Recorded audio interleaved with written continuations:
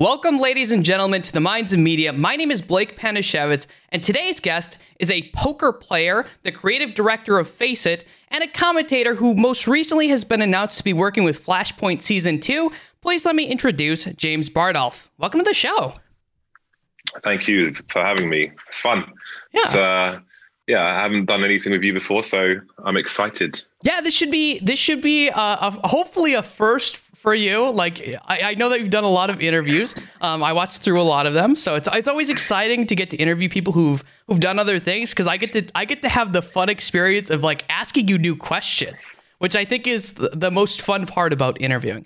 So we're obviously going to delve through a lot of different things, your life, what makes you kind of the person you are today. But I like to start it off easy for all of my guests. So what we're going to kind of start it off with is I found a SoundCloud.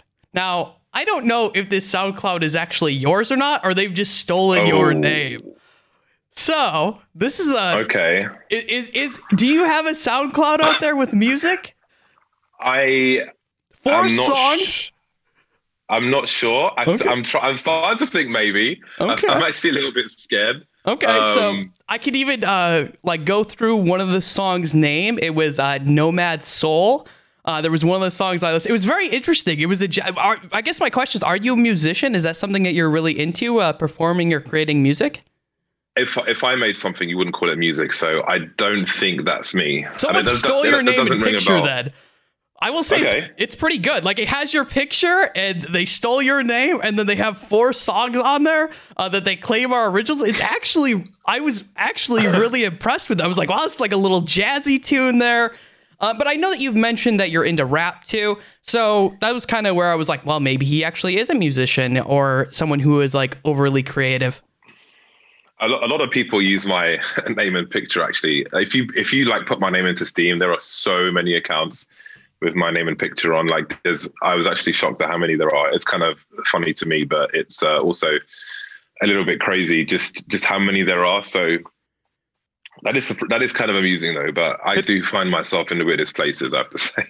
Yeah, I can that must be a surreal experience. That, like, why do you think people steal your face and name so much? Because I haven't seen that with a ton of other people. Like, I've interviewed a fair amount of people, and I haven't seen it where like their names and faces get stolen on like other things, really, like it seems as much.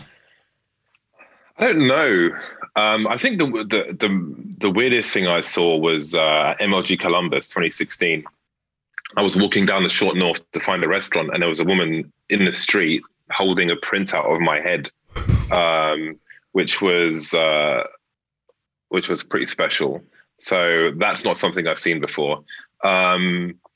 But why? I don't know. I guess like just a kind of crazy stuff I've done in the past maybe resonates with people.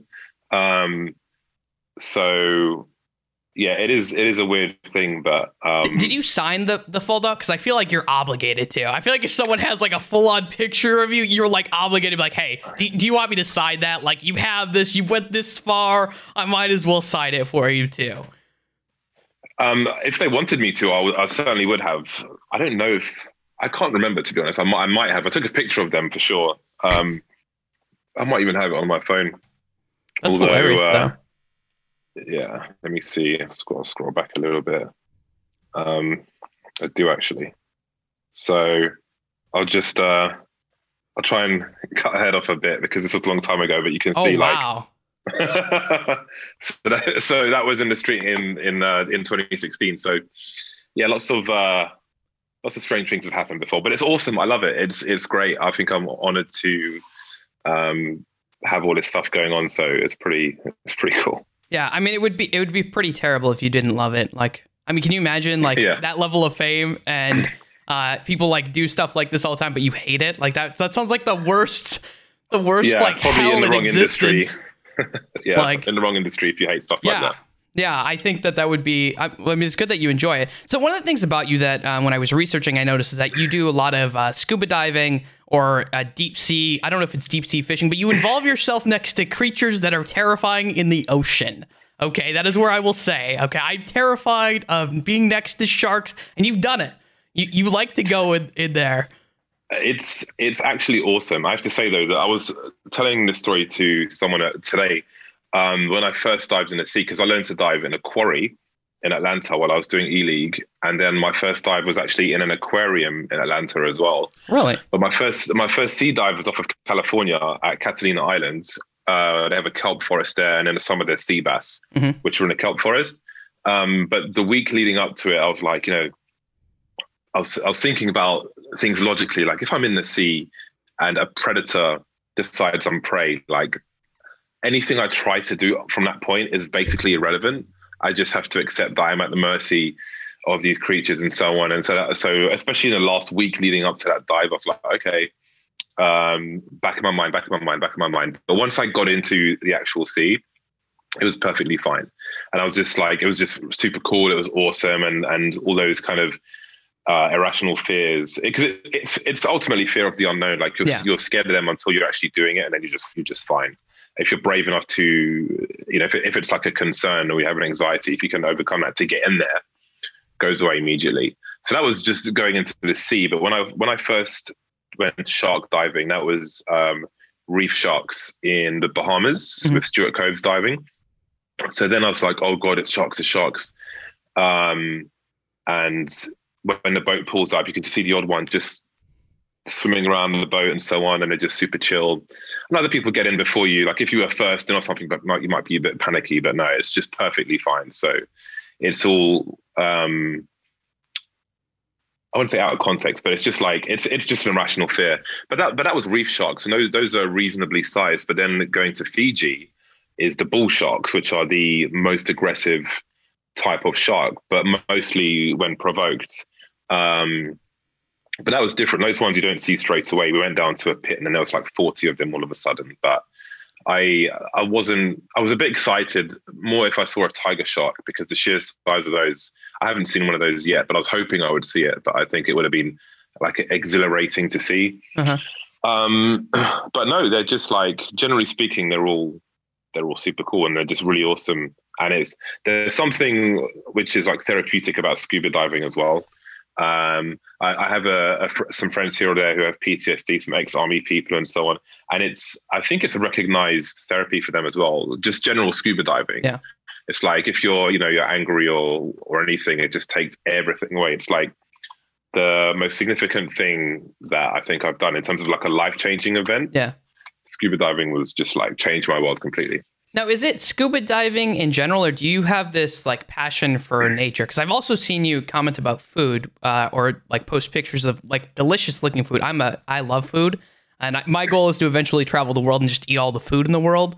I don't really have any intentions of going scuba diving or anything like that, but I wouldn't mind eating some of those like things. Well, I would say I'm a foodie as well. In terms of nature, I care about the environment and stuff, especially. Yeah, I think diving exposed me to what goes on with like shark finning, the shark finning industry. And because there are some theories in the East that because they theorize that sharks don't get cancer, therefore, if they eat sharks, they won't get cancer or it'll cure their cancer and so on. So it's more than 100 million sharks which are killed every year for this industry. There's actually a documentary film called Shark Water, which exposes the people who've been doing this illegally in some South American countries, where you have an entire roof of like on a shipping dock, just with all these shark fins that are just drying out, and they got them confiscated by the police and so on. And the guy was making a sequel to that, and he went diving with a rebreather where no bubbles come out, which allows you to get closer to some sea creatures which would be scared of the sound of the bubbles otherwise. But he unfortunately died. He went did a bit too much of it, and he passed out on the surface. But the person he was with also passed out on the surface. And the other guy went up first. So the people on the surface were like trying to get him out of the water, and the other guy drowned because they were busy with the first guy. Jesus. So I haven't seen a second one yet, but that's definitely something I want to watch. So generally, like, I care about that stuff, and I try to kind of raise awareness on that front. But food wise, you got to get yourself to Japan, I would say. I was born in Japan. I want to go back. Like, I've never been there. Born in Japan? What, military base or? Yeah. I was born in Okinawa, actually. Oh, that's really cool. Yeah. So it's on the list. So what happens if you're born in a military base? Are you technically Japanese or American? I'm American. So the way that it works for Japan specifically, as far as I know, they don't have dual citizenship. Some countries, I think you can get dual citizenship, but Japan, I could not. I looked into it. I was very sad because that would have been awesome.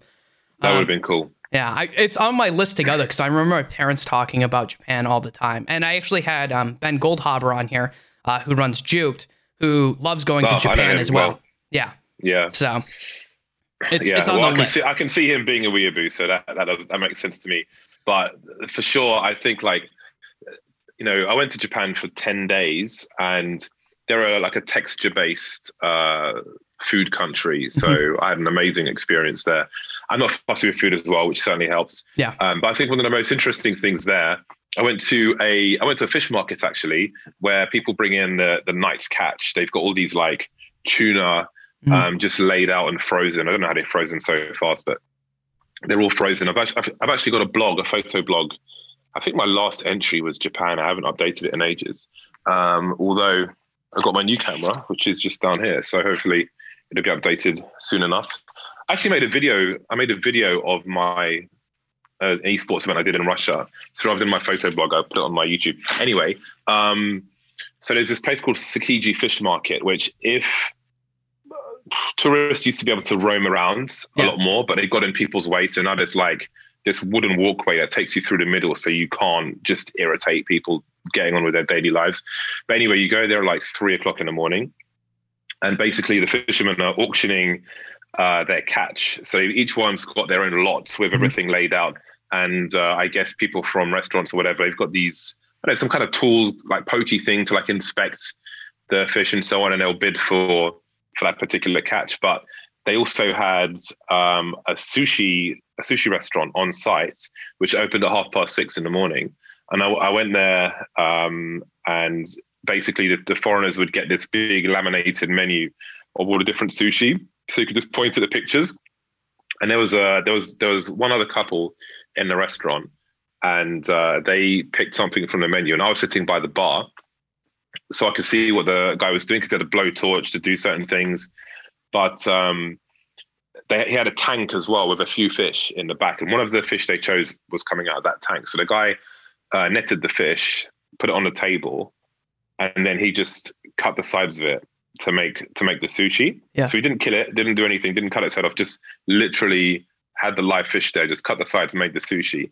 Then he had like basically the skeleton and the head, and he wrapped it around a cocktail stick as decoration and served it to the couple while the head was still twitching like this, which was like, I wasn't expecting to see that. So that was like a monstrous adrenaline rush for me. I don't know what they were thinking, because it was on their table. Yeah. And I feel like you're going to have two extremes, like, oh my God, this is cool, or oh my God, I'm going to be sick. But that was, that was the culture of that country. And that was an amazing experience as well. I'm glad it wasn't on my table, because that's some serious guilt right there. The thing's still moving, and while you're going to eat it, I don't know what I think about that. But I mean, haven't they said that fish can't feel pain the same way? Generally, that's the idea. But I mean, I just don't. I mean, maybe that's dependent on nerves. Maybe there's some science behind that. Yeah. I don't really have an opinion, because I don't know how you could know. Like if you watch a spearfishing video, I watched. There's a spearfishing channel on Instagram which I follow, and you'll see like if a fish gets speared, it will try and swim away unless it gets the one shot, and it's just instantly dead. So it must have feelings to know it's been speared. Mm-hmm. So I know it would make sense to me that it feels pain, because that is a way to know you're in danger. Mm-hmm. So I don't know. Maybe we'll never know. They can't communicate with us. That's true. That is true. This willingness to explore the world, that is, I think, a really awesome thing that you have. Have you always been someone who wants to explore the world? Was that something you were taught growing up? Well, let's see, it was about 15, 16 years ago. Are you familiar with DeviantArt? Yes, I am. I think I've seen people, at least I've seen people like post some of the artwork, like the different artwork. These days, I think it's just pictures of furries and weird stuff. Yeah. but back in the day, there was a quite a reasonable photography community. So like right now, I shoot with a digital rangefinder, which I bought last year. But I used to shoot with film rangefinders back in the day, which I can't be bothered to develop them anymore. But I used to organize photography trips around Europe. We did one in Paris. We did one in Tallinn in Estonia. We did one in Krakow, Poland, and Venice, and maybe some other places I can't remember. But I used to do like a Friday to Sunday trip and make it as economical as possible for people. We had people from Indonesia turn up to go to the one in Venice, which was really, really cool. So they were popular, but it wasn't too big a group of people. Yeah. So it was like a close-knit community. So we used to travel with a purpose like that before, but I think like fortunately because of my job, I could take that to another extreme. So now when I go to like, you know, most years these days, I spend about 2 months at a time in LA twice a year. Yeah. And often we have a little break in our season because there's other events going on and so on. So I try and use those breaks. My plan was every time I go to LA, I want to fly to another country that would be more expensive for me to go to from London, for example. Yeah. So I went to Fiji to do the shark diving there from LA. I was supposed to go to French Polynesia to go diving there, but I missed my flight because I booked it almost 6 months in advance, and they brought it forward an hour, and I didn't read that email properly, so I turned up an hour late. Then I went back to the office like 2 hours later. I was like, "Hey guys, missed my flight. So what are we up to today?" So yeah, like when I go to Shanghai, for example, the second last time I went to Shanghai, I flew to Bali to go. One of the guys who used to work on Counter-Strike, actually, he randomly challenged me to go and find some sunfish. Which, if you don't, do you know what a sunfish is? Okay, we have something. So I grew up originally in Upper Michigan near the Great Lakes, and we have something called sunfish, but I don't know if they're the same thing.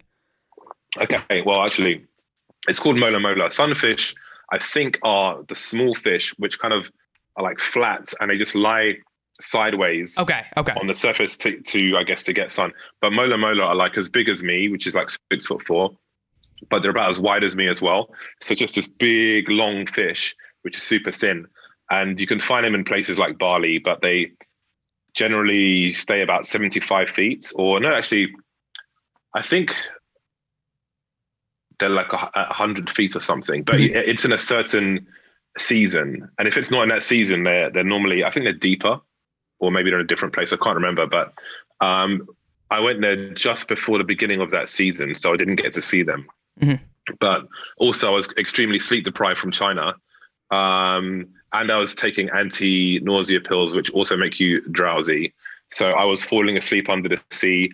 After that first dive, I just stayed on the boat and just got ruined by mosquitoes. So it wasn't a good time on those dives, but the point is, you know, I mean, who knows if I ever would have gone to that place. Maybe Bali I would have, but Fiji, I think I'd probably never go there had it not been for this. So I think the funny thing is I kind of learned to scuba dive at random when I was in Atlanta, and I was there for 5 weeks. Yeah. But so like Dan chose to stay there the entire time. I chose to fly to London and back every week because it was for 3 or 4 days a week we were doing a show.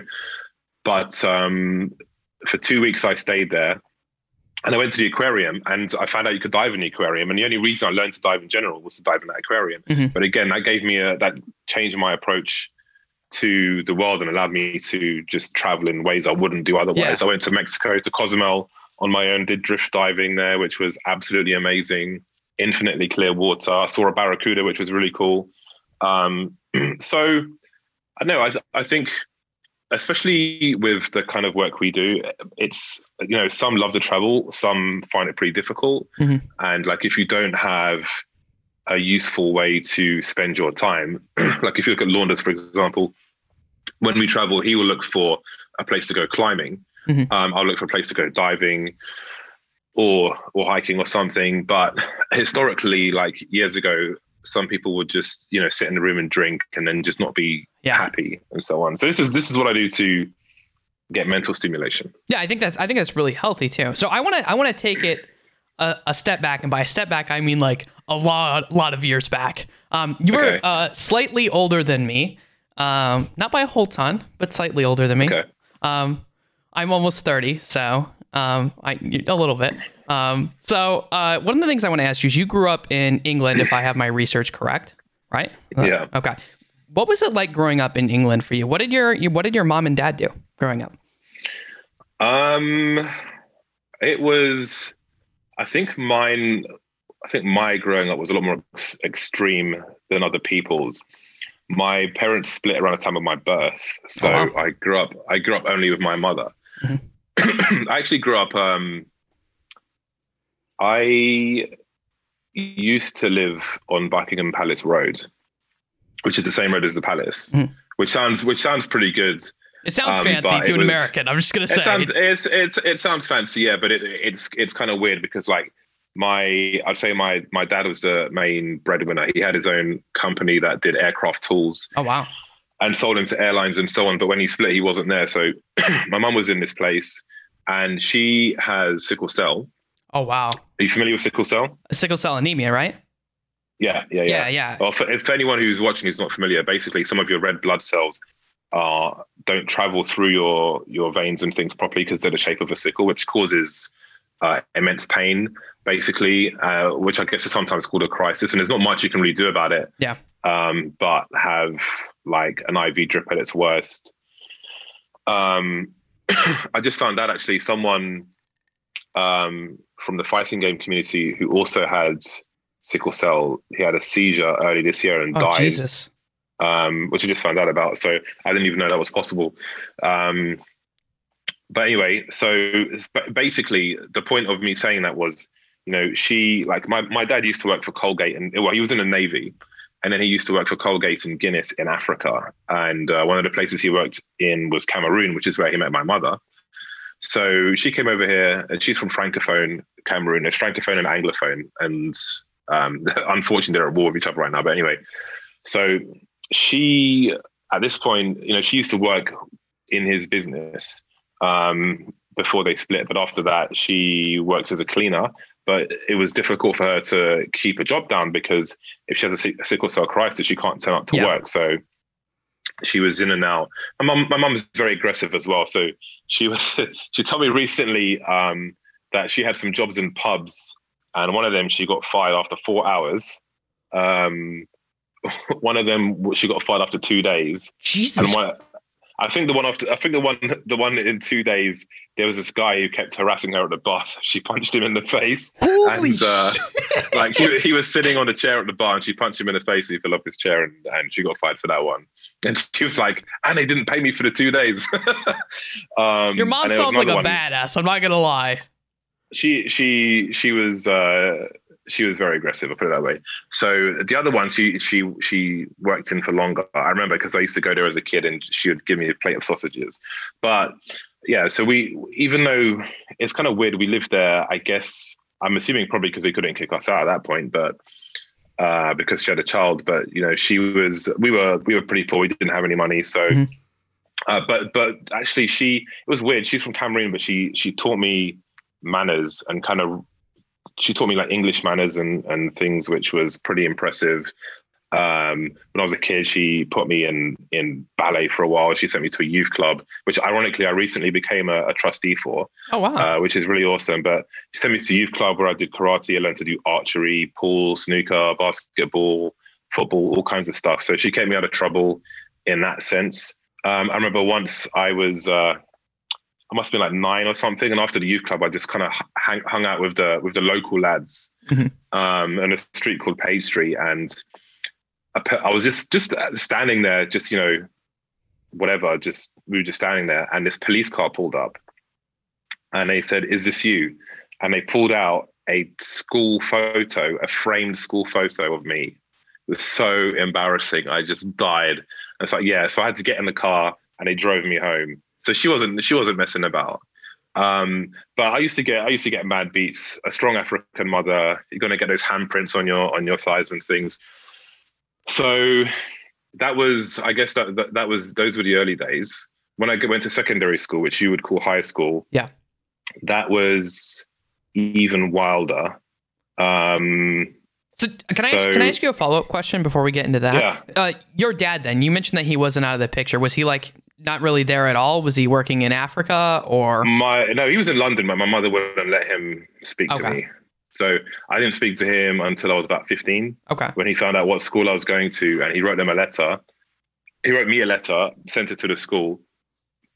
They called my mum, and she said I could let me have it. Okay. And I could decide what I wanted to do. So my first year of high school, I had some trouble in the earlier school, and for a brief time there was this place where like violent kids would go, and I wasn't particularly a violent kid and shouldn't have really been there. I did meet some cool guys there though. But that caused me some issues. So I ended up, rather than going to one of like the nicer schools in London, I had to go to a school in North London, and I was from Central/South, so it didn't really make any sense. But I went to a school called St. George's School. It was a Roman Catholic school. I was raised Roman Catholic. But the first year, how do I say this? The first year, well, firstly, when I went there, because I had a patchy background, I was interviewed by the headmaster of the school, and he was a super nice guy. He was really, really awesome.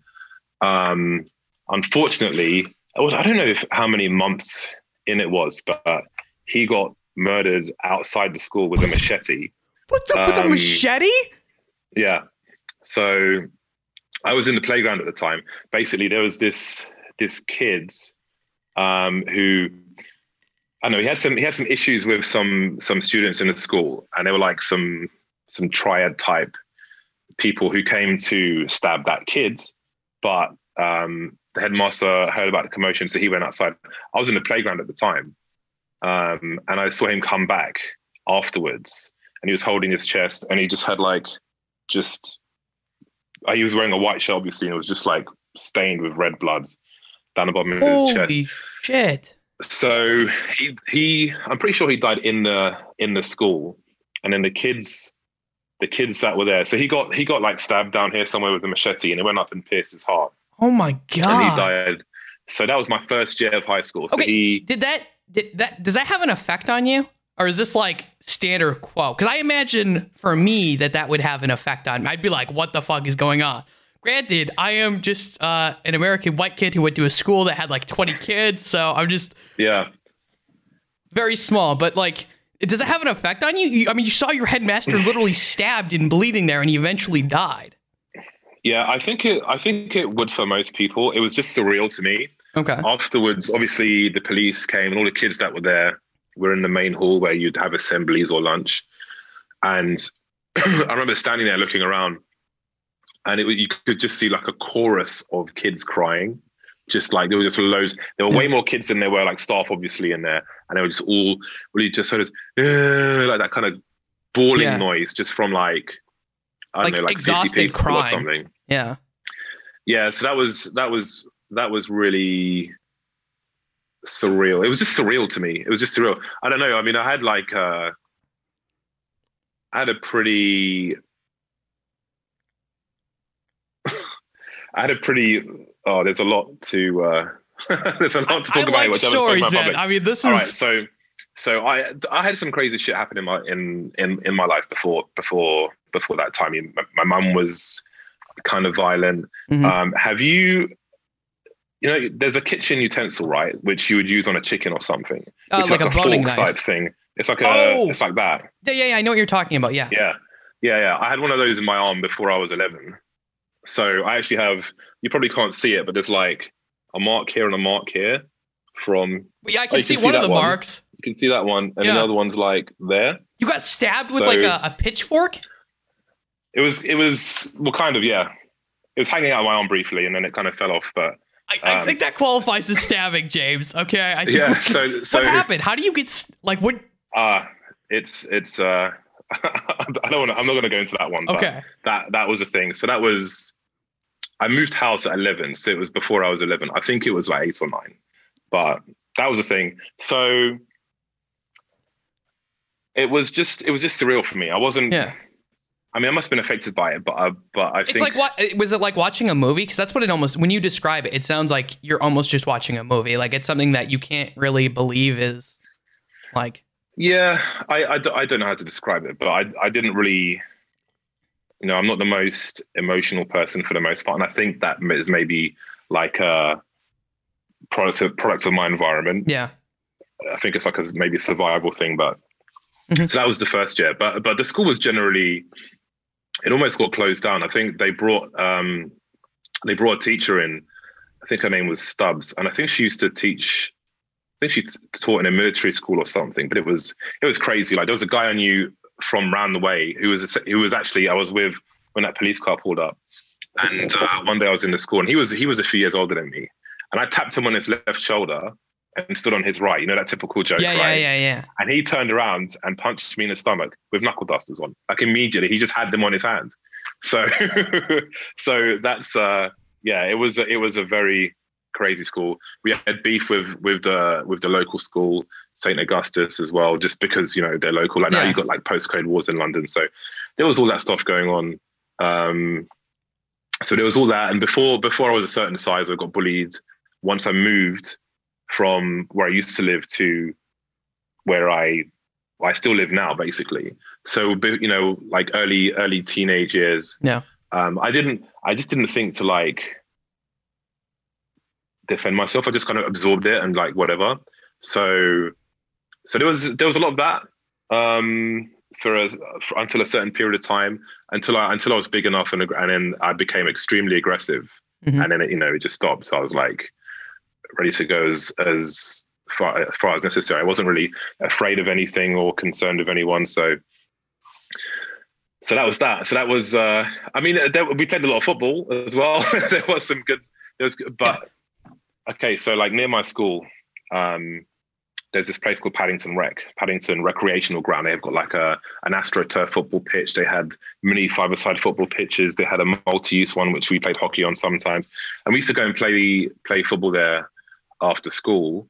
But there was some people from around the area, some of which are dead now. But they used to like go and rob people for their phones, try and take people's school bags and so on.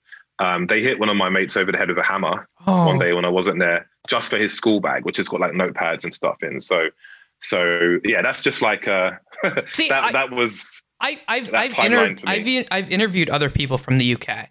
So like I've interviewed like James Banks. I have a couple other people, Foxdrop, who works for League of Legends. And so I've had very different stories depending on where people live in the UK. Like I know James Banks was involved in like a gang and stuff like that at some point. But it's very interesting that it seems very polarized. It seems like you either go to like a really good part or it's you have a really bad part of like the area. Yeah, it depends. I think like the area I live in is a really nice area. Yeah. I mean, any community, you're going to get people bullying people, right? But I think that I wasn't let into the good schools like London Oratory and places like that, where I probably my career would have had a different timeline entirely. So I think the school I went to was like, well, it wasn't a good school. And I think, but the area, it was just like a melting pot of problems. The school I was going to, the nearby school, the area of like Kilburn, Maida Vale and Warwick Avenue, there was just like a lot of different problems going on. So yeah, I guess it just had all the right ingredients for a nasty concoction. So how do you stop yourself from, I guess, going down what can only be described like a darker path where you're hitting people over the head with a hammer to get their handbags? How do you stop yourself from being part of that and just keeping to fall into it? After that stuff, I did actually carry a knife to school for a while, but it was more of a self-defense thing. Yeah. But it was in my backpack, so it wasn't really realistic. Like if it, I took it. It was such a crap knife as well. It's from my kitchen, right? It had like it was like that long, a blade that was about that long, and it was just like really bendy. Yeah. And just it was just like crap. But I didn't have any. We were poor, man. That's what we had. But yeah, that was just like, I wasn't trying to get murdered. So Yeah. it was in my backpack, but it wasn't really. I didn't really have intention of using it. It's just like, you know, if your mates are getting hit with hammers and stuff, I don't know. But I didn't really carry it for long. But there was that, and I guess you get to a certain age, and a lot of the people from around the way were like smoking weed or selling cocaine or whatever. But my mum always said to me that if she ever caught me smoking like a cigarette, that she would just beat the shit out of me. And she did anyway. So, but I knew that would be like some kind of nuclear level, proper, like full on African beating, which I was not ready for. So I guess she kind of drilled that into me. So I never had any interest in doing anything with drugs, even weed or anything. Like I've had space cakes, you know, in LA and Amsterdam, but beyond that, I've never like even smoked a joint or anything. I've just not been slightly interested in it, and I think that's part of it because it's that stuff. It's being interested in like profiting from that as well, and having to make money to, you know, blah blah blah, which is maybe where you start robbing people's phones and this and that. So I was never interested in, and it got to a certain point where when that was getting like heavier with my mates and they were getting more into that, I just moved away from all of them. I just literally stopped hanging around with them. Mm-hmm. But I was, you know, at home, I was, my mother, I don't know how the hell she did it looking back, but she bought me a Packard Bell PC from somewhere. And I used to play Counter-Strike on that and, you know, a few other things. But I didn't like hide indoors. You know, I still played football with the guys and stuff, but I just didn't hang out with them. I had my own interests. I was cycling a hell of a lot with my mates. We'd go racing through London at night. So I just you know, took myself in a different direction. I didn't want to be. I made a conscious effort not to talk like I was purely from the street. I didn't like grow up in an area where people talk like this. I grew up in a place where it's like the common folk, basically, which I basically grew up as, but I just decided that was not going to be my fate with the typical stuff where like a lot of the people I grew up with were, you know, they were like unemployable. They'd be painter and decorators or taxi drivers, which there's nothing wrong with either, by the way. It's just that like they'd have to do something that was basically self-employed because they just hadn't learned anything, and, you know, they were kind of moronic, some of them. So yeah.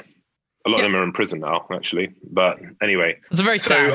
So I just chose that. You know, this is my path is better than this. So I guess my question for you then is, you come from like I kind of view you as I think the best word is like a self-made man, like someone who you have an incredible work ethic from what I have read and seen. You seem incredibly intelligent, but when you're going to school, are you this type of person? Are you someone who's thinking, how am I going to make it ahead in my future? Are you looking at doing school? Are you looking at starting your own business? What are you thinking about to move yourself from this area that is maybe primarily with people who are self-employed or impoverished to a different lifestyle? How do you decide this is what I'm going to do to get out of this? Well, I wasn't really looking to my future. You know, I want to do this, I want to do that. Well, I mean, I liked IT stuff, right? But the problem was because of the violence in and out of our school, we didn't really have many good teachers. Yeah. Actually, one of the best teachers we had was the French teacher, he was one of the people where for some reason everybody just feared him and was super. Everybody was on mad best behavior in his class and they were just completely terrified from him. So when he was there, like my first year, I got straight A's in French with him. But it turned out, I found out late. I mean, one day he just wasn't there anymore. Turned out he's in jail because he, in, you know, some decades before was like physically abusing students, was kind of a pedophile. So he's in jail. So he was, his name was that Mr. took the Ward. very drastic extreme. That went from like 0 to 10 very quickly. Yeah. So that was him. And we had like one or two reasonable teachers, but for the most part, the teachers were awful. The teachers were just, everything about that school was bad. So there were some people who worked really hard. I think there were some like there was a lot of, it was a big mix. It was a big cultural mix. It wasn't the posh white people school. There were loads of like Africans there. There were people from Kosovo there, like refugees, people from various countries that were there. And some of them worked super hard. Sometimes, I don't know, I was a practical joker. You can kind of see that in my behavior on camera, but I was definitely a practical joker. And I was, flirting with the cute girls. I went out with one of them for a while in the last year, but I was just kind of causing havoc a lot of the time. I mean, our French classes in future years got so pointless that we used to just throw dictionaries at each other, because it's a French-English dictionary, right? So it's like a lot bigger than a normal dictionary. Yeah. So we used to just throw at each other's heads and stuff. So it was just complete carnage. I mean, I got terrible grades at school. In like religious education is compulsory to a certain age. You have to do it to, I guess, 16. Yeah. But I said to my RE teacher, I'm not coming to these classes because I don't believe in the stuff I'm being taught. I don't want to learn it. I'm not going to take the exam. So see you later. And he respected that. And it was like, maybe you'd get reported or something in a different school. But my school, as you can see, was complete anarchy. So he didn't say anything about it, just left me to my own devices. So when I used to just flirt with girls in the library or something during that class. So when that Stubbs came in, like she would come, because people would be bunking, just hanging out in the corridors, and she would just come thundering down the corridor. People just run for their lives anywhere else, because she was a pretty intimidating lady. But yeah, so in terms of like education wise, in terms of grades and stuff, it wasn't, I would say that I was a smart person, but it just like wasn't particularly the environment where you were going to learn anything. Not many people had control of their class. So like everyone would sit down and just be chatting with each other. And some teachers would just sit there until the class decided to be quiet and then start teaching and stuff. It was just a mess. So the grades were awful in secondary school. I went to a sixth form college for 1 year with some catch up to do. And after that 1 year, I wasn't like enrolled for the next year. Yeah. I'm not exactly sure what happened, but that was just it. I was supposed to apparently do something, which I didn't do. So I didn't have a college to go to anymore. So I was like, okay, well, I guess I'll do IT support stuff, because, if you're any kind of geek, you can take a shitty IT support job and just like fix people's printers and things. So I did that for companies, but I decided like I could go the like IT certification course instead of all this university bullshit.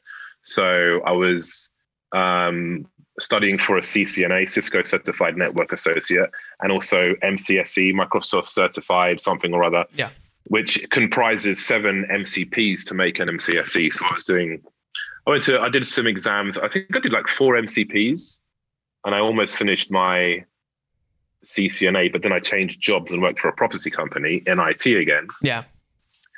For 3 years, and then they let me have a crack at a sales job. Yeah. And I just bullshitted my way until I figured out what I was supposed to know, and basically learned to sell commercial real estate while on the job, which was the most important thing for me, because I had to deal with, it wasn't, if you're selling like apartments, it's very different. There are emotional purchases. Hiccups.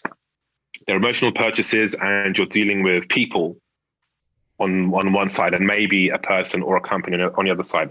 But commercial, you're dealing with 2 companies, 2 sets of lawyers, sometimes a pension fund, which also has its own set of lawyers. So that's like proper, no fucking around business stuff, which was really important for me to learn. Yeah. Because that's like such an important mindset for people to figure out. It really makes you like a proper adult doing that stuff. And especially in a sales job where like how much money you put your money in your pocket. So that taught me more than anything else. That experience. Did that for 7 years, and that was like critically important for me. Yeah. I mean, having owned my own business, I can completely agree that like getting involved in the business world, I think, is some of the best education that is not college related. I'm generally of the opinion that a lot of times people get scammed with colleges, in my opinion. I think it's And schools in general, at least in the States, I think that our public schooling is not very good. And obviously our colleges cost a fucking fortune here. So I know your education over there is crazy. I know, like in Texas, if you consider how big Texas is, I know that all the textbooks for school across the entire state are the same and decided by I don't know who. But if you have an agenda and you want to raise a certain type of person, that's kind of fucked up. But there we go. Yeah. Do you ever feel, I mean, you obviously came from a not particularly great school. Do you ever feel passionate about wanting to like make a difference or like comment on the school system? Or is it something that you're like, I made it through it and it's whatever? Definitely, like if I ever have an opportunity to talk to people in schools, I'm always up for that, because it's crazy the pressure that some people feel with school results. Sometimes you see kids committing suicide before they get the results because they're so scared. And again, like I think fear is mostly of the unknown. And I think when you're at that point in your life, you don't necessarily know what lies around the corner. Like, what if you fail? Is there a way out? Are you going to be working in a fast food place for the rest of your life? It's like, it's quite crippling for some people. So I think it's important to say that, you know, I came from a place where everything was fucked and fucked everything up, but found, you know, to tell my story, because it's probably a lot worse than most of theirs. Yeah. So if it gives perspective for one person that, you know, it's not that bad, then I think that stuff is super important, definitely. Yeah. Which is why, for example, I became a trustee of the youth club I used to go to as a kid, because I mean, a lot of the people on that trustee are typical kind of like 60s, 70s.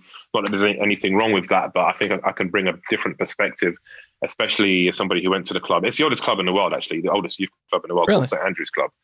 But I went there, I'm sure, more recently than they did. So I think I can probably connect with the boys and girls on the streets a bit more. So I think that stuff's really important. Yeah, I think it is too. I think that's really, I think it's a really good thing for you to do. One of the things that I kind of looked into is that you even mentioned this a little bit earlier, is photography is something that you really enjoy. You talked about doing the photography club. Is that something that you've always been into? When do you start to pick up photography? Because it's a very weird thing to, I come from this really hard school. I go into IT where like photography doesn't feel like necessarily, like I'm just going to drop this in my lap today. I don't know how I got into it, but I'm pretty sure my first camera that I had was I think it was a Canon PowerShot A70 or something 70. Mm-hmm. Basically, like one of my biggest and longest loves is cycling. Mm-hmm. And I used to just cycle around London at night when I was unemployed. I like London late at night when no one is around and the roads are empty and you can just cycle. My friend who is also a trustee who I went to school with, he was a year or two below me. We would cycle west. We would just cycle west until we got lost, basically. And then be like, should we turn back? Okay, let's turn back. So we just go cycling on these just mad journeys. But I used to cycle at night and then take like an angled picture on a bridge or something of all the lines, you know, just like geometric type things. So I guess it just started there for fun. Then I found a community of people on DeviantArt, and we used to meet up, and then it got more serious. And it's funny because in a lot of ways, I tend to devolve rather than evolve. So after that, I bought a Canon SLR, but then I went backwards and got film rangefinders, and I only shot in black and white. And it's like, you know, with watches, I started with like Timex Ironmans and stuff, and now this thing is 51 years old. The watch on my wrist right now, so I feel like the older stuff has more character. So it's just something that developed. Just absorbing other people's photography, old photographers like Henri Cartier-Bresson and things. And I found a love for photojournalism and documentary photography. And I know it resonated with me. I found it compelling. So it's something I'd like to do myself. I bought this. It wasn't really reasonable for me to shoot film anymore, but this is a digital one. So with this, I can do like, if when I went to not Epicenter, it was another event in Moscow. It's on my CS YouTube channel. Basically, I documented my entire journey there. my experience there, and I spoke over the photos to give people a view on what my life is like as a commentator in Counter-Strike. So I find that very rewarding to do. And again, like, not everybody knows how to kind of enjoy themselves when they go away from these trips and they get homesick and so on. But this is one of like many ways that I can get something more out of it. Did you ever think about becoming a professional photographer? Was that ever on your list of like, you know what, maybe I'll just become a professional photographer? Not particularly. However, I mean, it was more just a passion, like a hobby. So I think that's the best way to approach stuff. I had an opportunity to be a paparazzi once. I spoke to an outfit and they told me Elton John's going to be at the V&A Museum in London at, I don't know, 2 p.m. or something. Go and get some photos of him. And I thought about it and I thought, that's not really, like, I don't want to make money by harassing people. And I mean, paparazzi is like part of how the subject makes money as well, but I just don't want to be a part of that. I don't want to be in some bushes somewhere invading someone's privacy. So I had a chance to do that, but I just decided not to. I don't blame you for that at all. That sounds awful. Like, it doesn't sound like the beauty of photography, right? Like, when you think about photography, you don't think of someone invading someone's privacy in a fucking bush. Yeah, that's more a love of money than photography. Yeah. And it wasn't for me. That's not me. That doesn't sit well with me. So. I mean, I just find it interesting because I know that you seem very, I guess the word is artistic, or at least I think you come across artistic. I don't know if you necessarily are, but at least you're in entertainment. You have this like love for photography and stuff like that. So I find it very fascinating that like previously there was something that was a hobby that could have potentially turned into a job. And I mean, esports kind of started out as a hobby and you turned it into a full-time thing, right? Like, yeah, that's actually, I suppose I should mention partly what happened there. So in London, I used to go to arcades. Yeah. There was one in Victoria Station, which I used to go to, which was my local. And I had no money. They had like Ultimate Mortal Kombat 3 fighting game, they had Primal Rage. They had Daytona USA and things like that. And Daytona USA was really good because you had the whole car thing. I mean, the seats, not the whole car. There was a Ridge Racer, like whole car on a different arcade. But anyway, the Daytona USA seat, because you'd be like slightly back like this, there were these, for some reason, where the bottom of the chair met the back, there were these two little kind of slots, and people's money would roll out of their jeans into those slots and they would have no idea. So I'd often find pound coins there and I could play Daytona. And because there was one guy who would run the arcade and he couldn't leave, he would give me money to go and get him McDonald's from upstairs, and I'd bring it down for him. And then he'd give me free credits on Mortal Kombat 3. So I got some freebies there. I had Virtua Cop there as well, which is great. So I used to play the fighting games and the driving games there as well. So while I was playing Counter-Strike at home, I was playing fighting games in the arcades and so on. So I became part of the Street Fighter 4 community in 2009. And long story short, looking at the coverage that America had, you know, they had all their tournaments and they were streaming it and so on, but no one was streaming the tournaments over here. Yeah. And people over there were getting sponsored and they were getting sent to different trips and so on.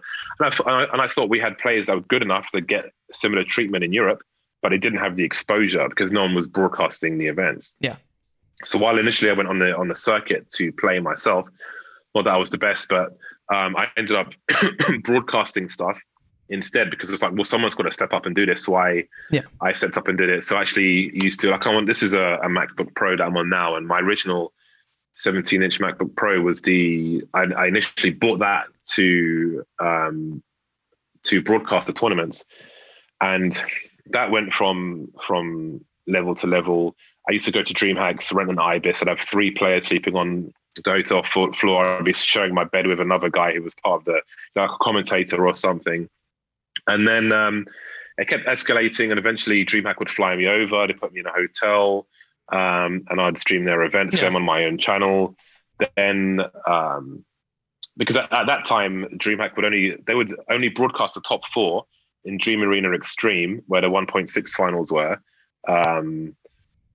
And that was it. The rest of the tournament had no coverage, no one recording it apart from on their phone or with a camcorder. So I would go and broadcast that stuff. Then it escalated to where the Capcom Pro Tour came in, So I'll do white label broadcasts. I'd cover all their European stops for them. And then with Face It, we would do Milan Games Week for Capcom Pro Tour. I went to Kuwait for them. Yeah. And they would pay me, they would give me a budget for these. I would fly commentators in. I did some of the the Injustice tour actually. And I flew in, I persuaded them to raise the budget to fly in and commentate from America and, all this kind of stuff. Did a lot of stuff in France, like multi-game tournaments, did World Games Cup every year. And just all kinds of crazy stuff. So, so that was that became its own production company, basically. Yeah. A lot of the money I made from that, I put into buying professional cameras, buying a Mac Pro rather than a MacBook Pro, and this and that, and blah, blah, blah, paying the commentators, flying them in, organizing hotels, all this kind of stuff. So that was a great journey. And then when I got in touch with Face It about Counter-Strike stuff, the reason I got a full-time job in the first place is because I could produce, I could manage people, I could also do commentary. So I just from passion, I was able to develop a lot of skills that were useful.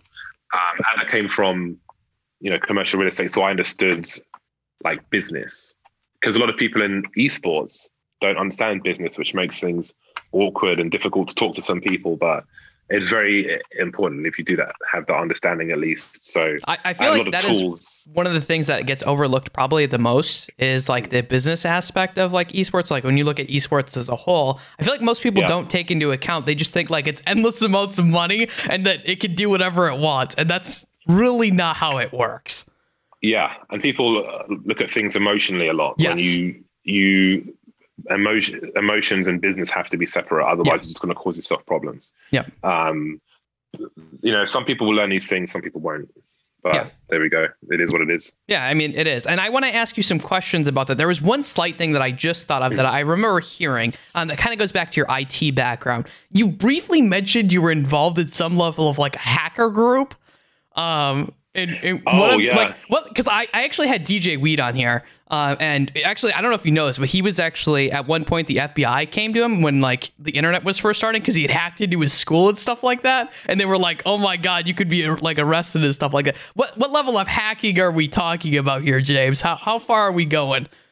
Okay, well, first I'll say I was a script kiddie. I didn't have any particular skills per se, but okay. So let's say I knew people. Okay, so back in the day, before things like Kazaa, right? On IRC, you had these things called XDCC servers, where basically you could get files transferred over IRC. I mean, that was the best way, XDCC, but the FBI were all over those. And there may have been some emails from the FBI about one of those servers. But anyway. There were these teams called FXP teams. And FXP, if you look at FTP servers, FXP is basically where you get one FTP server and another FTP server. And FXP is when you send from one FTP directly to the other FTP. Yeah. So rather than you downloading a file from here and uploading it from there, you're using the T1 lines that they have or whatever lines they have and just doing direct. So when you would have a 0-day server, an FXP team would have some kind of host server with just a massive file dump on there. And when you rooted a SQL server with a common exploit, you would set it up so they could just fill it with wares immediately. Or in the UK, a lot of people call it WARES. So I hang out with some Russian guys who it started with things like WinNuke 95, where they would in IT. Okay, so we had the Russians using WinNuke 95 to nuke other computers. You literally just put the IP in and press nuke and it would blue screen. But then the Mandem wanted to beat them up. And because I was kind of half Mandem, half with the Russians, I was like, guys, stop. I stopped them from getting beaten up and stuff. But it started with that. And then I guess I became more curious about that stuff and looked at the box.sk websites and so on, and then got involved with people. So there was this group. One of the main things they used to do was they used to hack porn sites, because back in those days they had things like CC Bill, and basically they had these forms to log into the porn sites, and people who subscribed, they basically, the porn sites had this like dictionary of passwords or something they would generate. So these guys had a massive IRC channel called alt.sex.passwords. So people would go and talk to the bot and say, I want a username and password for this site, and they would go into the directory of hacked usernames and passwords. I wasn't involved in that stuff, but that was like their meat and potatoes. That was what they were known for. But we did other stuff, like we got there was this program called, actually I don't want to say what it is just in case, but there was a program, like a file sharing program. It wasn't Kazaa, and there were some Usenet groups where pedos were trying to like find dodgy material on there. So we put up a client that was bound with a Trojan horse, which would connect to our IRC channel, and it would say what they're typing in on their computer. And so we actually baited one guy who was dodging. We could see what he was searching for. So we looked up his IP, and he was in America. So we sent the information anonymously to the FBI. I don't know what might have happened with that. Yeah. That wasn't, we didn't do that for too long, but that was some of the stuff we did. And yeah, there was some of the what kind of makes FXP you get stuff. was like when you're getting into that kind of level of like information or like technology, what is like the pressing thing? Is it mostly just to have fun? Is it just to improve your skills? Like, oh, can I do this? Like, what's the drive for that? It's just, I don't know, I guess you're just like, it's just the cool stuff on the internet at the time, like those like box.sk sites were just like super interesting. It's like, oh, you just want to know, you just crave the knowledge. Yeah. Once you see that stuff, you go into various IRC channels and different networks. And apart from QuakeNet, people on QuakeNet thought QuakeNet was IRC, which was hilarious. But anyway, various communities and things. And it's just like you meet interesting people, and it's just cool to learn about stuff, I suppose. And then it's like, someone tells you, okay, there's a vulnerability with this, and if you do these steps, then you can turn it into this. And it's like, I guess it's cool. Yeah. Of course. I find it interesting, but it's it was in a test environment in my house on LAN. Yeah. Never did on the internet. Yeah. Of course. Yeah, of course. But yeah, I guess it's just like a curiosity thing. It's like, oh, this is really cool. And it's just, I think it's just yearning information, really. It's not like necessarily a desire to do anything malicious. It's just wanting to learn. Yeah. Yeah. No, I think that's a unique personality trait for people, right? People who seek out, I think, mental stimulation, like wanting to learn more and do that. And I think that actually shows a large character of who you are, because I don't know if that has just stopped with like that. And that's kind of why I wanted to ask you a little bit about it, is because you seem like a person who is always willing to learn more and always wants to learn more and wants to be probably very competitive at whatever you do. I have to add, actually, so with that hacker group, so I was pretty young at the time. I didn't even have internet at home. I used to go to, there's an airline called EasyJet, right? Yeah. And I don't know if you're familiar with them, but they extended their brand. So they had an easy. I don't think they're in America, or at least Okay. It's like a cheap airline in the UK. Like a Spirit or something like some UK cheap airline. That makes sense. Yeah. So they had internet cafes that I think were called Easy Internet Cafe, but they may have changed the name to Easy Everything at some point. They had other easy products. But so next to Victoria Station, there was one. And from midnight, you could have 6.5 hours for £1. So I could just sit there for 6.5 hours. And they had, because most people on IRC would use MIRC, right? But the client they had on the computer was called Visual IRC, VIRC. The guy who made that, actually, I think he died like 10 years ago. But anyway, I forget the guy's name. I didn't know him, but it said it on the thing. Yeah. Anyway, so I used to use Visual IRC with this weird IRC client, and go on and talk to these groups in the middle of the night. But I got kicked from the hacker group because there's a magazine in the UK called Computer Active, right? And at the time I wrote in, because people were talking about, I'm scared about my children using the internet and so on. And I thought, let me give this woman some reassurance. So I wrote in and said what we do. And then because of that, they got wind of it somehow. I did mention the website though. So they got wind of it, and I had a hearing on IRC, but I got the time zone wrong because they were mostly Americans. So I turned up, I think, like 4 hours after my hearing, and because I didn't turn up especially, I got kicked from the group. So Okay. that was a shame. It was cool to be in that group. They were good people, but anyway, that's probably what ended up becoming anonymous, like many years later. That's the group that probably became what we know as anonymous today. So who knows? I find like your life is just so interesting to me. One of the things I want to ask you about esports, kind of jumping back to that. You've talked a lot about your career getting into it. Obviously, you came up through the fighting games. And then you started working on CSGO by getting an offer to just do some casting here or there. And then you eventually get offered Faceit to work with Faceit, which you've been working with Faceit for quite a while, many years now. One of the things I kind of want to ask you, and we've seen this kind of come up more and more, especially with someone like Henry, who had released that in like very long text post about like being burned out about the scene and casting and stuff like that, and then wanting to go to competitive, is you've been with the company for a while, which is kind of interesting. Do you think that you have a different perspective on like burnout and stuff like that? Because you've actually been with the company. You still do freelance stuff for other things, but you've been with Faceit for like 6 years, 7 years. It's been a long time. 6 years, I think. Yeah, it's weird because there are vacuums in Counter-Strike. Like if you look at the people who do, like if you look at ESL stuff, for example, they hire pretty much the same people to do all their stuff. Yeah.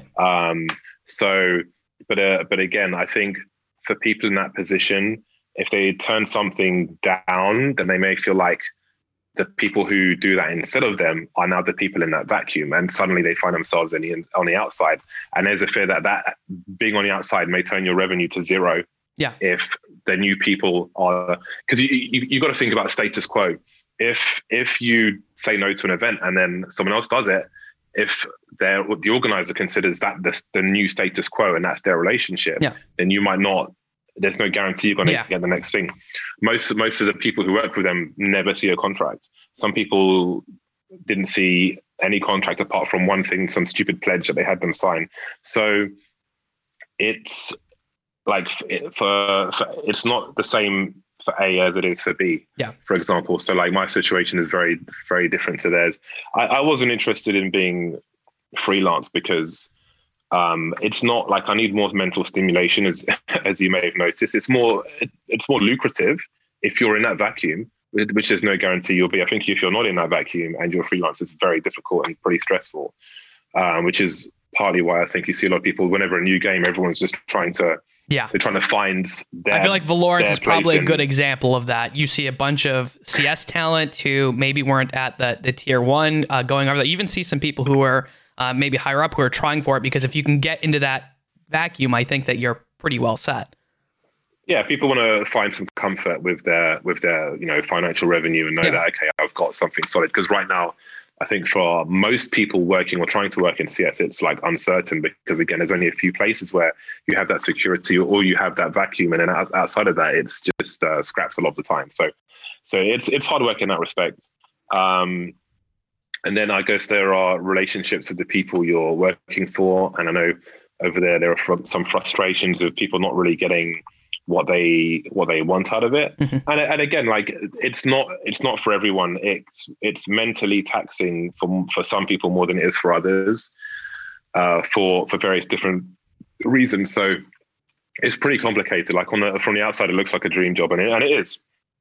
But it's not, you need to be able to handle the downsides of it. Like if you're traveling around the world constantly, and that can be lonely for some people if you don't have like a partner, or if you do, it's hard to even maintain a relationship if you've never seen that person, if they can't travel with you. There's like a lot of things, or if you're just the type who's homesick, there's many issues, especially like considering how much ESL tried to swell the calendar. If you look at when I went to Shanghai, I went to Bali for a week afterwards, and I have the time to do that. You don't necessarily have the time to do something cultural and get like a balance in your life. So there's like a lot of variables where if you've got the wrong one switched for you, then it can be a lot more stressful. than someone else. Yeah, so I want to kind of delve a little bit more into the business aspect because, first of all, I think that you understand the business aspect, and I think it's fun to ask questions about this kind of stuff. Looking at the way that we've seen the different productions coming up with just using CS right now, we see Flashpoint, which is, I think, been one of the people out there pretty much saying that they're going to offer long-term contracts because I think a lot of their promotion is to obviously compete with that freelance bubble. Which I think is very interesting. Do you think that this freelance bubble that is currently there is going to change? Do you think the evolution is to go to something like Flashpoint where it's longer term contracts? I don't think so, actually. Well, not across the board for various reasons. If you look at ESL, for example, people, I think, want things from them that they probably in the worst position to offer. Because if you bear in mind, once they got bought by MTG, I mean, if you think of before they got bought by MTG, they had salaried people who were pure commentators for them and didn't do anything else. Once they got bought by MTG, then you have especially because they were trying to sell, like ESL, DreamHack and stuff.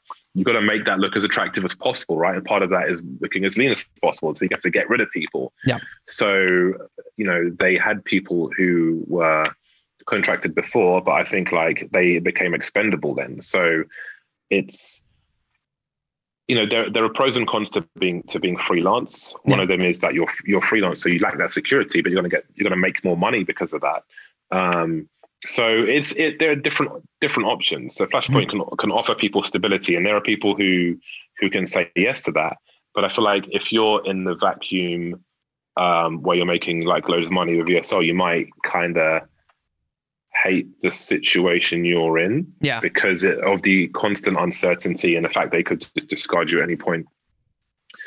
But you're making money while you do it, so.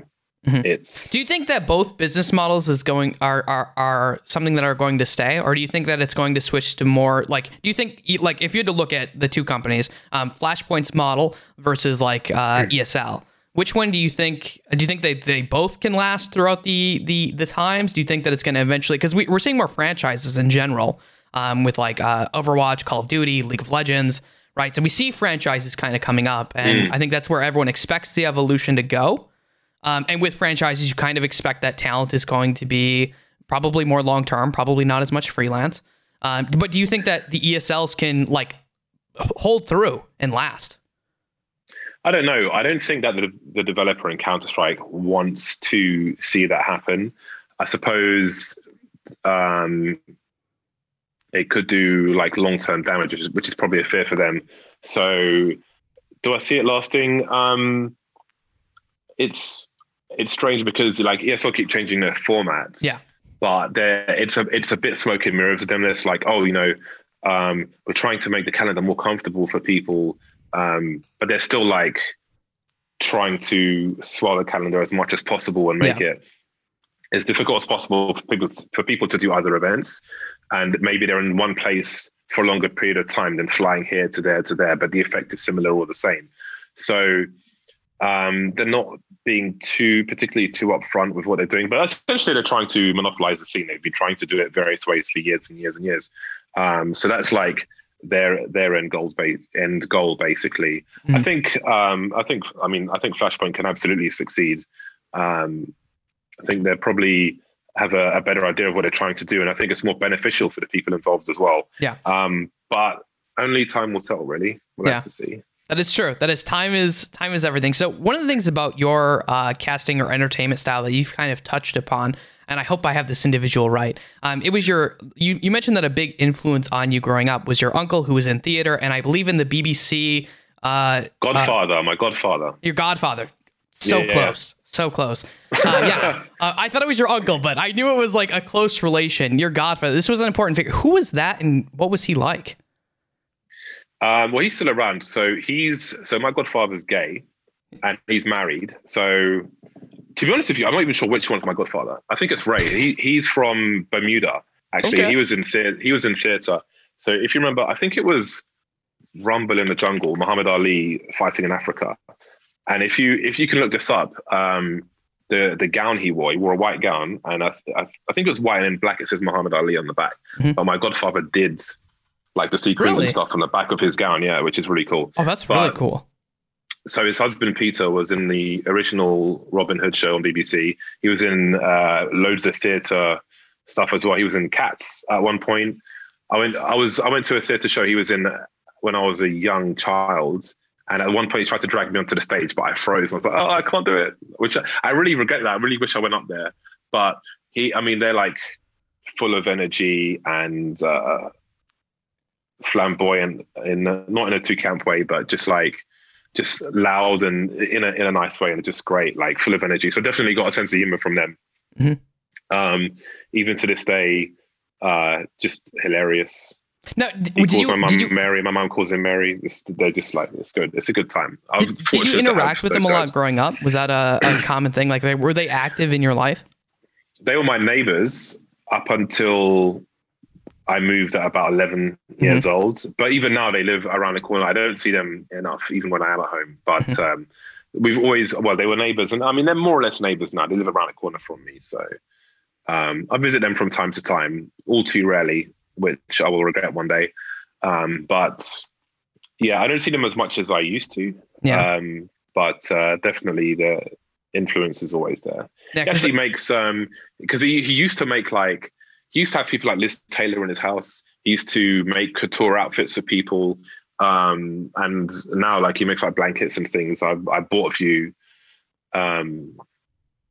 things from him to put some money in his pocket. And it's nice to have something from him at home as well. Yeah. Because I remember you mentioning this, and that seemed almost like a close family member who probably had a large influence. Like, I mean, if you say that this is the person who had like so much influence on your life, I feel like that's got to be an important figure of like, hey, this is someone who did that. To be honest, there wasn't much family around for me. Bearing in mind, my mother was from Cameroon, and I didn't speak to my dad's side of the family. There was like those two, and that was about it. I went to Cameroon once. I remember my grandfather, but that's about it. They're more or less, outside of my mum, my only family on that side. And then, I'm in touch with my dad now, and like he's been married 3 times. So I've got a brother, an older brother and a younger brother. I've got a sister who I've never met, and I probably will never meet, who's older. But I'm very close with my older brother and his wife and children as well. So I'm happy you were able to rekindle those relationships. I think that's really important. Can you talk about what it was like to rekindle those? Because I mean, obviously, you mentioned you didn't have any contact till you were 15, and then you got a letter.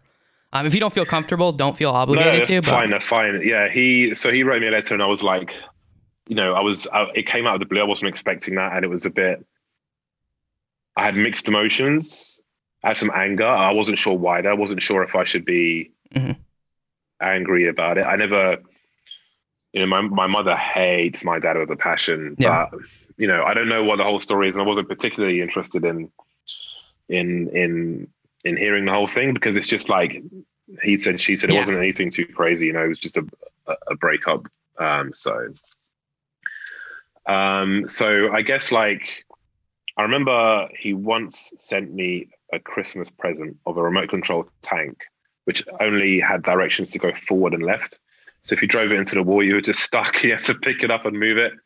And I had one of those big skateboards where the back is a little bent and the front is flat, but I was too scared to fall off it. So I just sat on it and went down a hill. So I could have been a skateboarder, but I think my center of balance is too high for that. But anyway, so I met him a few times, and he still had his company at the time. And I met my younger brother, who was very immature at the time.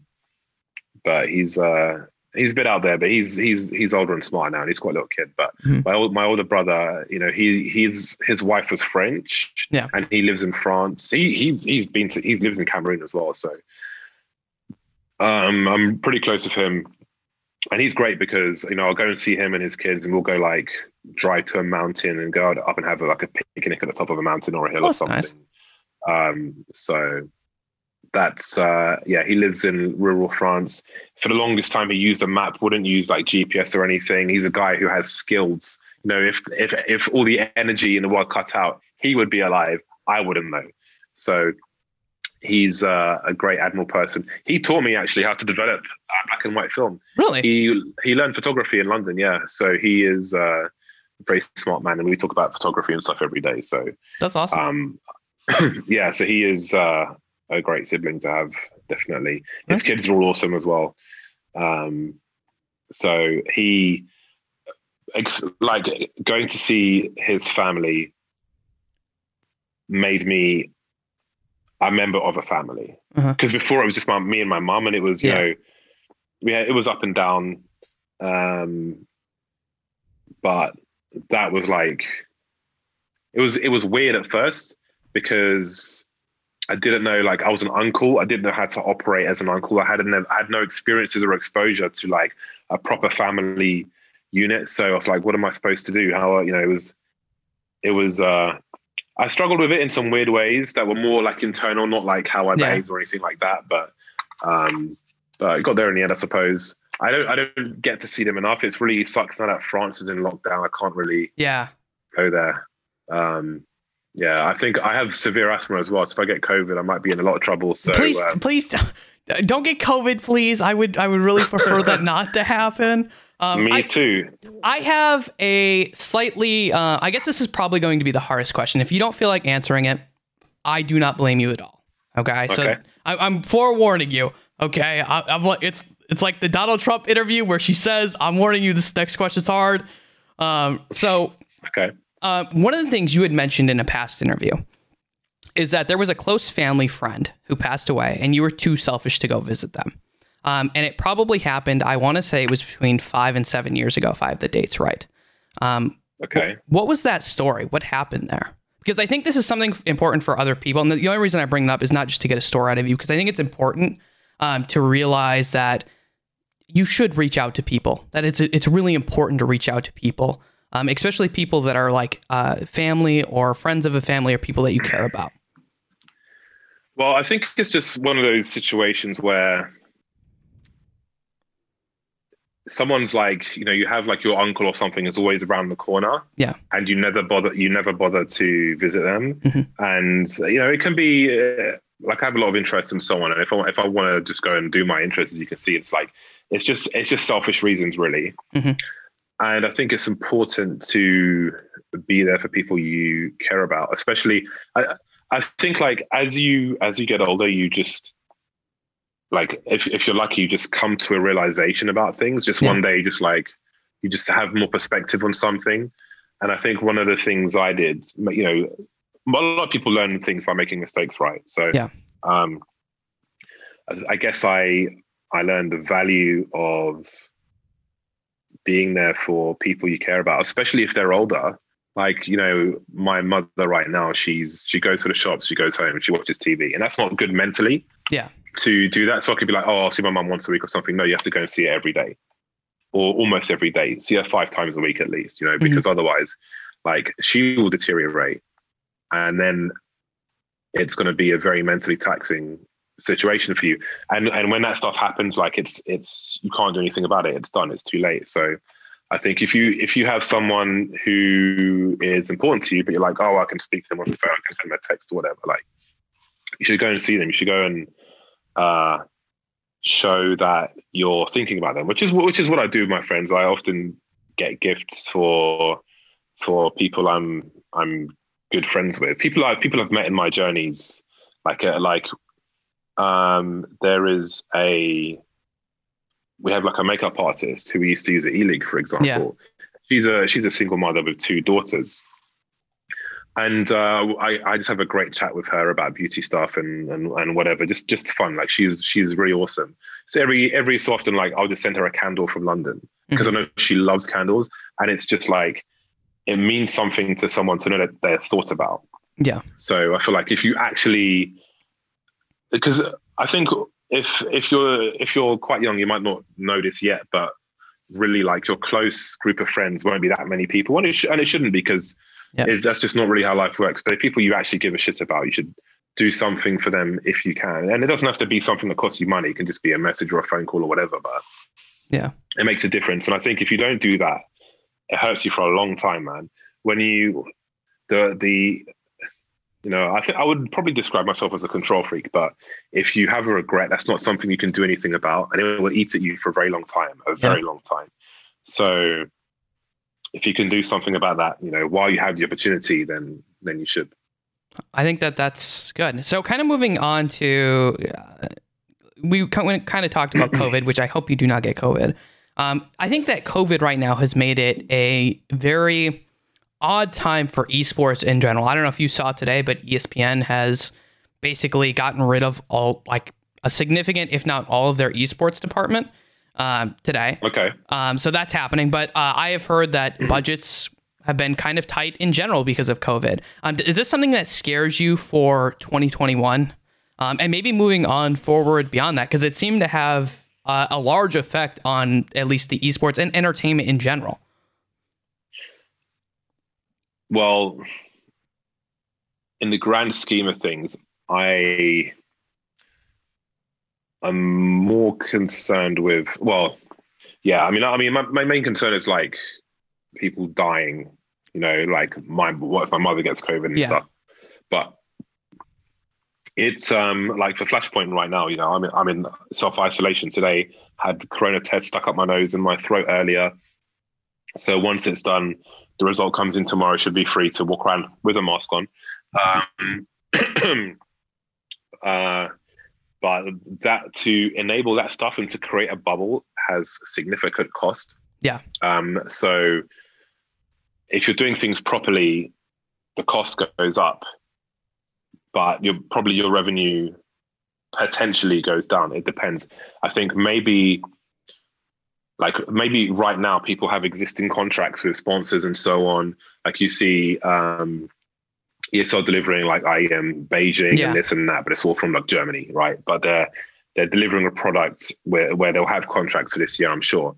But when it comes to re-upping for I mean, they're big enough, but they probably have like maybe like multi-year deals, like 3 or 5 years or something. But if you're not in that situation, then it's going to be probably difficult. I guess the question is, what do people have the money to buy? Because if you think about it, a lot of people are at home, although a lot of people also lost their jobs. But I don't know how much that correlates to people being at home and what they might find useful at home, like peripherals and so on. Yeah. Maybe that's more important. Maybe that's more attractive now that they're spending potentially even more time on it. So if they've got a disposable income, there are things to be measured in that respect. But definitely, I would imagine there'll be a shrinking.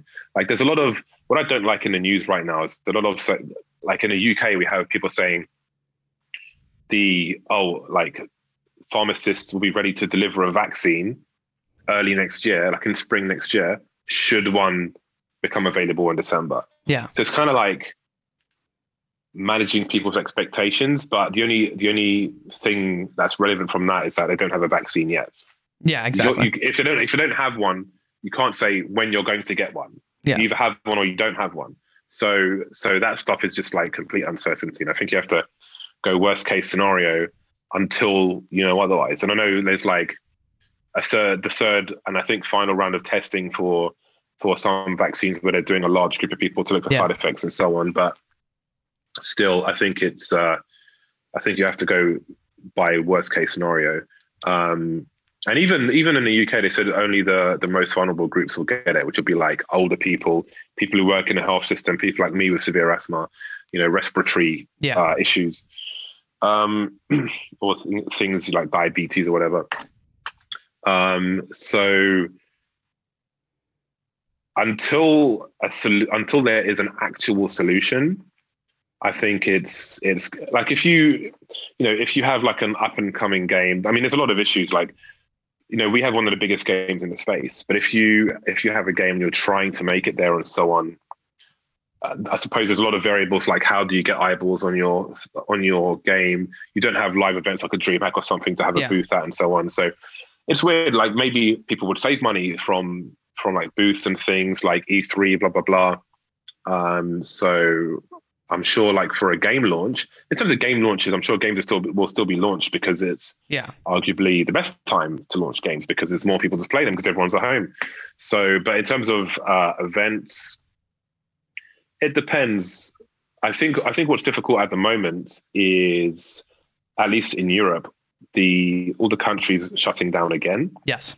Because it makes it like if you want to plan to have like players in the studio, for example, within a bubble, then how do you pick even a country to have that in when you have all these lockdowns going in, going out?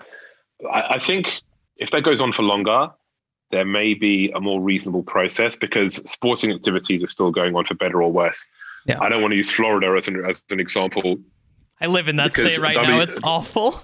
Yeah, because like if you look at WWE in a performance center, they are constantly having outbreaks there, constantly, which isn't a good example. But you do have the sporting endeavors like football. Yeah.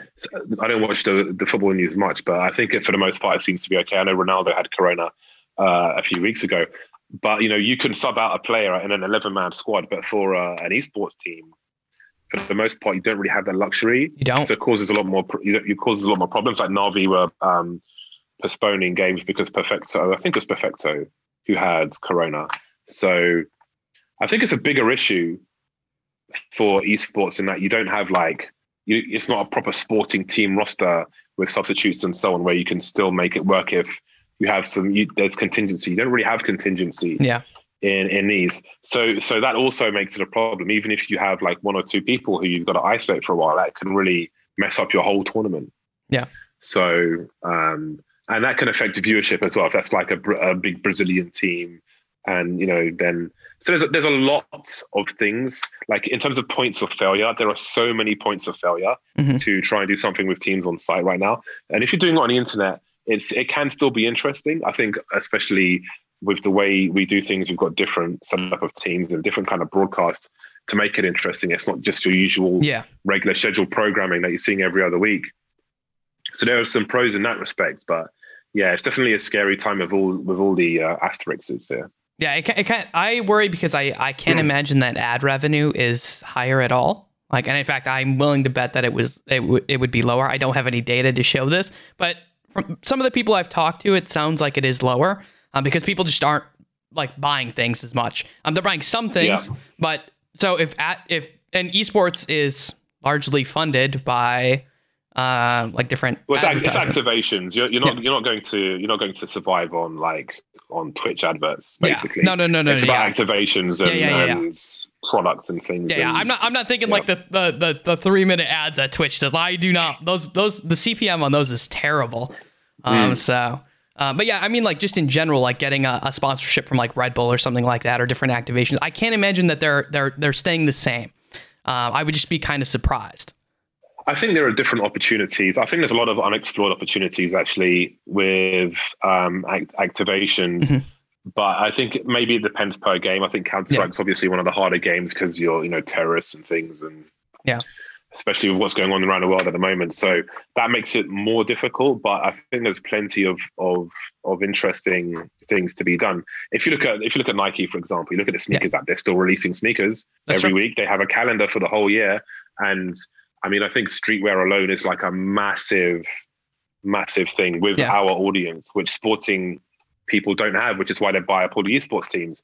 I think that's just like a massively, massively overlooked, for example. So there's a lot of opportunity, which has to date not really been done in our space. So while the things that we have traditionally done have been, potentially going down, there's way more upside that just hasn't been explored properly.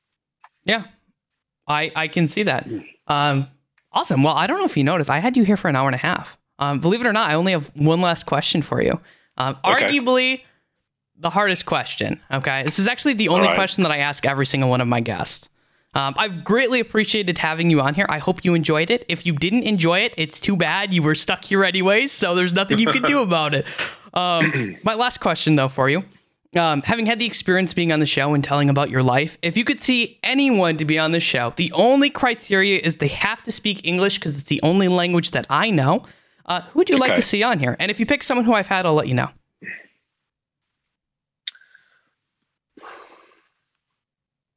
I don't know. Okay, so of the people who come to mind, I'm interested. I would say KNG.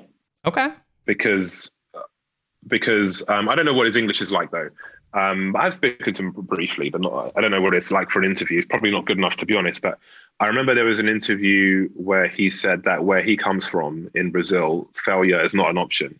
And I can entirely understand that, and that would be interesting to kind of because I feel like in certain countries, like in Brazil, for example, the importance of like making it in Counter-Strike is not the same as like Western Europe or something. Mm-hmm. And I think it'll be interesting to like have more insight on people who come from a world and a culture like that. So that would be quite interesting for me. I think people by default would look at the more like controversial stuff, like internet drama, but I don't really give a shit about that. It's more the real life stuff like this that is of interest to me. So just a very different perspective from a world that most of us don't come from. I say most of us, actually, their audience is enormous, but even so, that is what would interest me. Awesome. I like that a lot, and I will definitely look into it. Well, that is all the questions that I have for you, James. I loved having you on the show. If you have any shout outs or anything like that, you're more than welcome to give them to anyone who's been listening. Otherwise, I will close out my shows.